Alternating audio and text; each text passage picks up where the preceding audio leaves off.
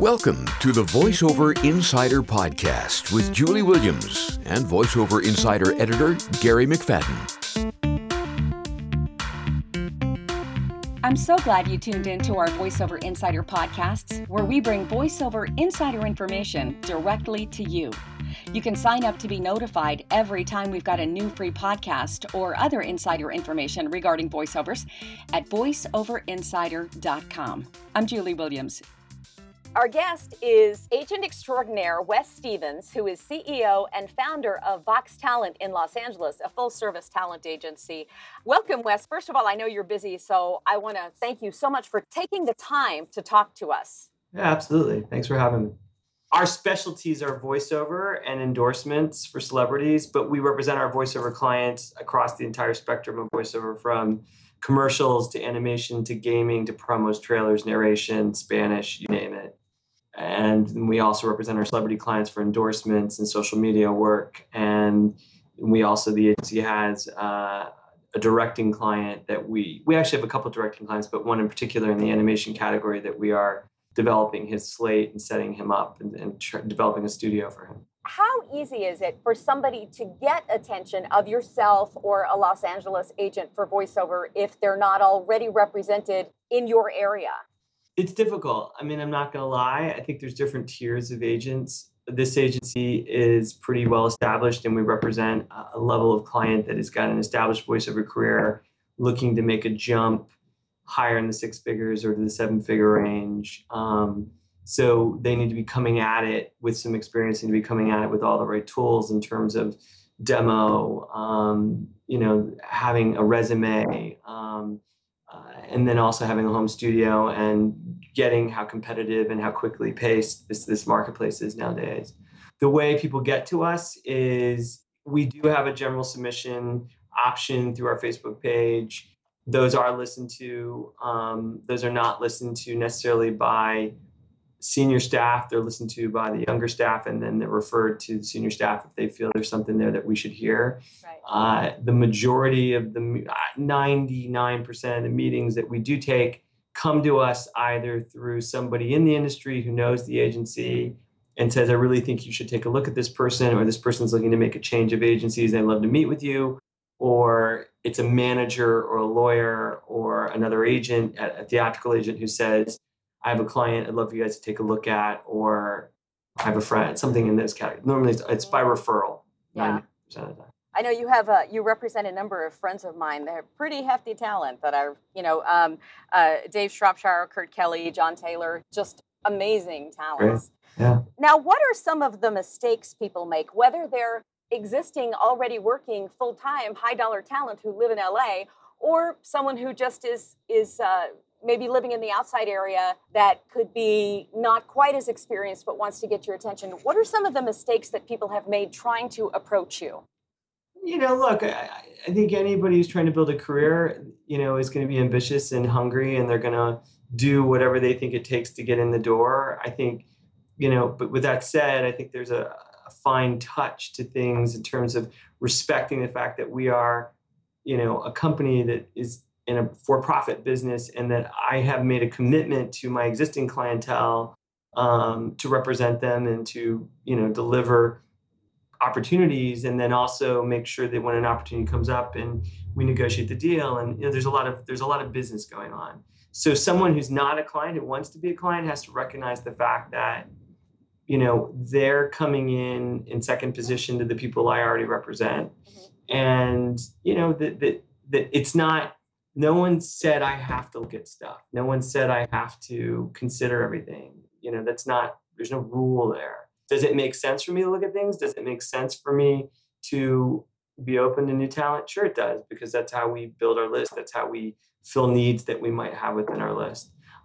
Things that people have done, they just overkill. People sent, someone sent a full size. I mean, when I say full size, I mean like 4 foot tall by like 3 feet, huge safe with their demo inside of it. And they thought it was a really cool gift to send me. And I'm sure it was expensive. And we had to call a shipping company and say, we refuse to take this because it was I don't know what I was. One, I'm not going to be bamboozled into listening something. Just get it to us through the proper channels and stand on your talent, not on some gimmick like sending a safe. It was the weirdest, and we had to go through the headache of returning the safe, and it just was a nightmare. Other people have gotten on the phone and been rude to assistants or been very persistent to the point of kind of like, really taking up office and company time.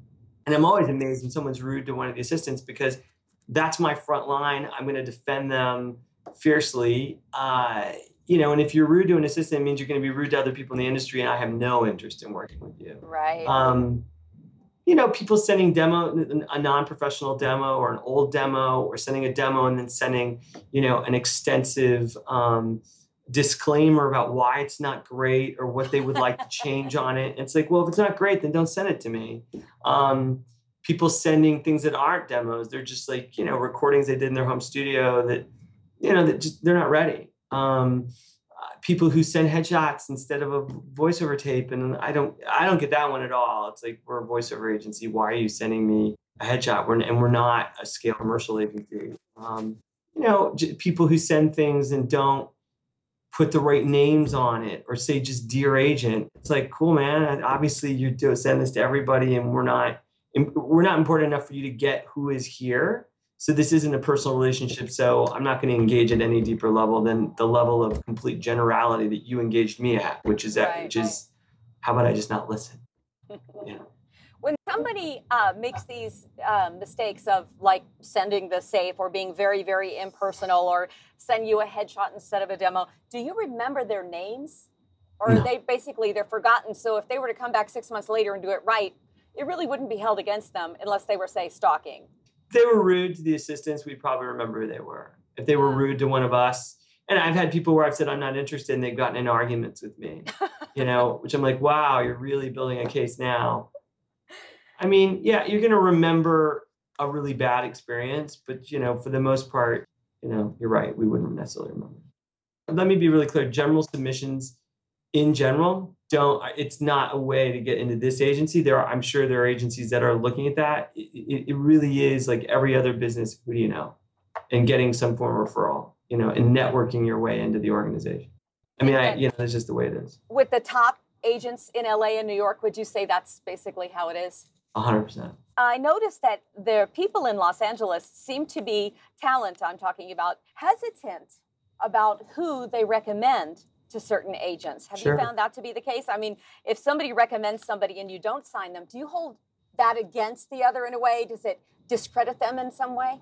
No, but I think it's like anything. I think if you're going to put your butt on the line in terms of making a referral, if you're going to if you're willing to put your reputation out there, you're going to be selective about who and where and how you do it. Right. What if I sent you a fabulous tape and I'm a great talent, but you've got two others that are just like me? What do you do? We would discuss whether or not we felt that was a category that we had enough volume of activity to support three of you. We would discuss the strength of the other two in terms of their career development. Where were they? Are they booking? Do we need to strengthen that particular category? There are categories that we go 4 or 5 deep in. You can represent multiple people because not everyone's going to get the job. Right. You could have 2 people that are very similar. It's just one has a different take on it. So you need multiple points of view. But we would have a discussion. If it was a great tape and the talent, if the person's got great talent, we've got room for multiple people in a given category.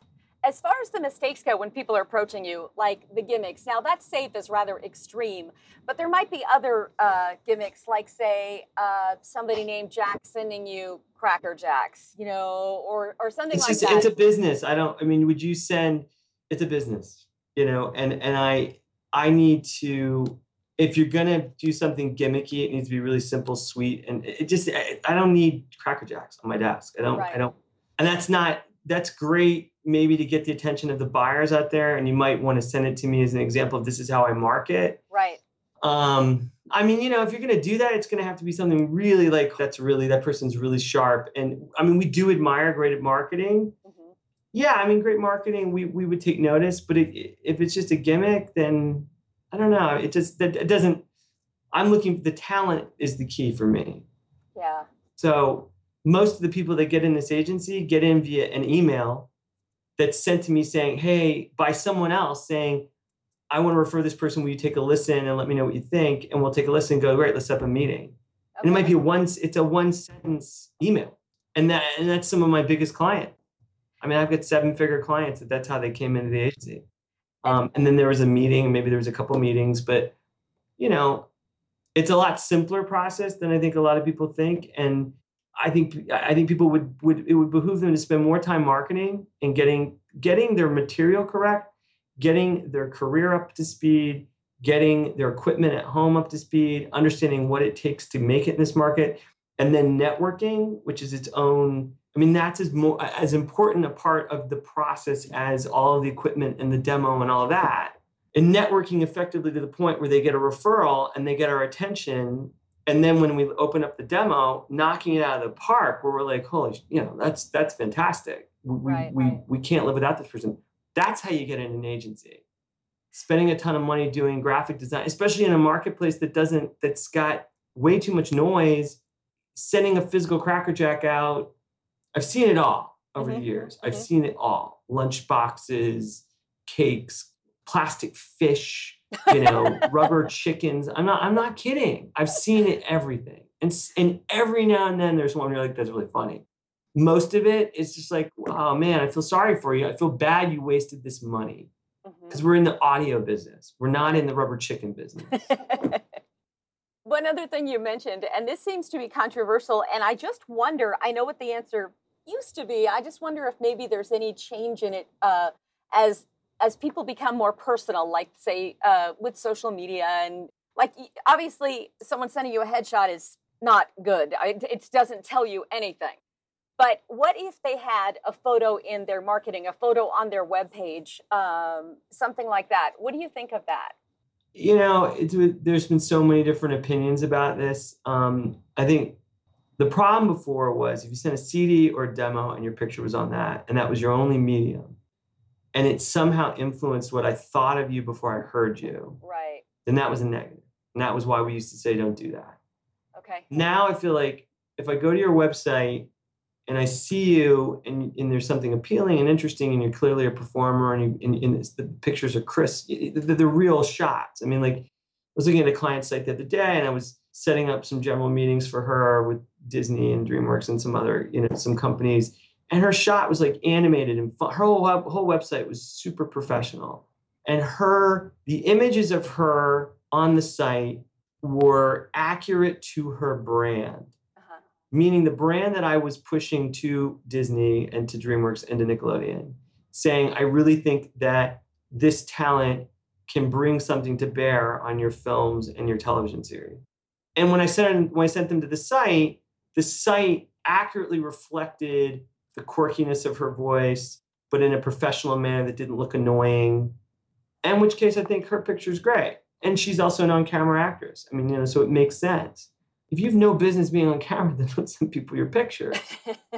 I mean, if your sound is so different, if every time somebody hears your demo, they go, wow, that came out of you, don't send your picture. Because clearly the thing you're doing is so different from what the judgmental human mind will perceive can come out of you, that why give the people that are trying to hire you a reason not to? Exactly. So I think it's tough. It's like if your branding fits and helps drive the buying decision, then fine with the picture. If your branding and your signature and your look are so diametrically different, then obviously you're only going to hurt the sales process. How important is branding when people come to you? Yeah, it's important because it's one of the tools. I mean, like that's again, when we look at whether or not we want to sign someone, it's what's the resume? How much money are they making? Are they a viable talent? Is there an upside? Sometimes somebody's semi-viable, but they've burned a bunch of bridges and they come to us and they're like, oh, I just can't get arrested. And it's like, well, why can't you get arrested? Well, I've seen everybody and they just don't want to hire me. Well, whoa, man. You asked about branding, and I was saying that, is it an important component of is that something we consider? And the answer is yeah. I mean, the home studio, the track record, are you making money? Is there something we can bring of value to the equation of where you're at? Can we take you to another level? All those are factors. So someone who is effective at branding, somebody who understands a brand, has a great website, and is taking the time to develop those things, those are only going to be assets and tools that we can use to deepen our ability to sell. So, of course, we would consider that. We've been talking to Wes Stevens with Vox USA Talent in Los Angeles. Wes, we really appreciate your time. Thanks for having me.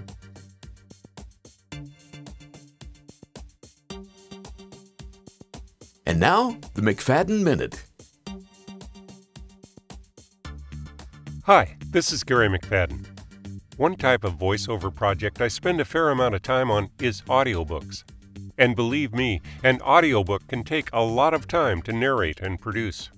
I think my average is 4 hours spent researching, narrating, editing, and mastering each completed hour of an audiobook. In other words, 36 hours for a 9-hour book. Obviously, you'll spend a lot less time recording a 1-minute commercial. Or you'd better. Before you launch into doing audiobooks, follow the advice I learned from audiobook narrator Scott Brick. Have someone choose a book for you. Put a chair in a closet with a light. No need for a microphone just yet. Each day, sit in the closet for between 2 and 4 hours and read the book out loud. If, when you reach the end of the book, you still think it's fun, you may be cut out for audiobook narration.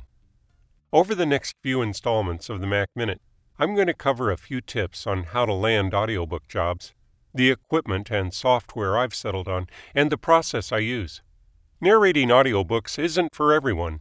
You want to find out if it's your cup of tea before you sign a narration agreement. Oops, my minute's up. See you next time.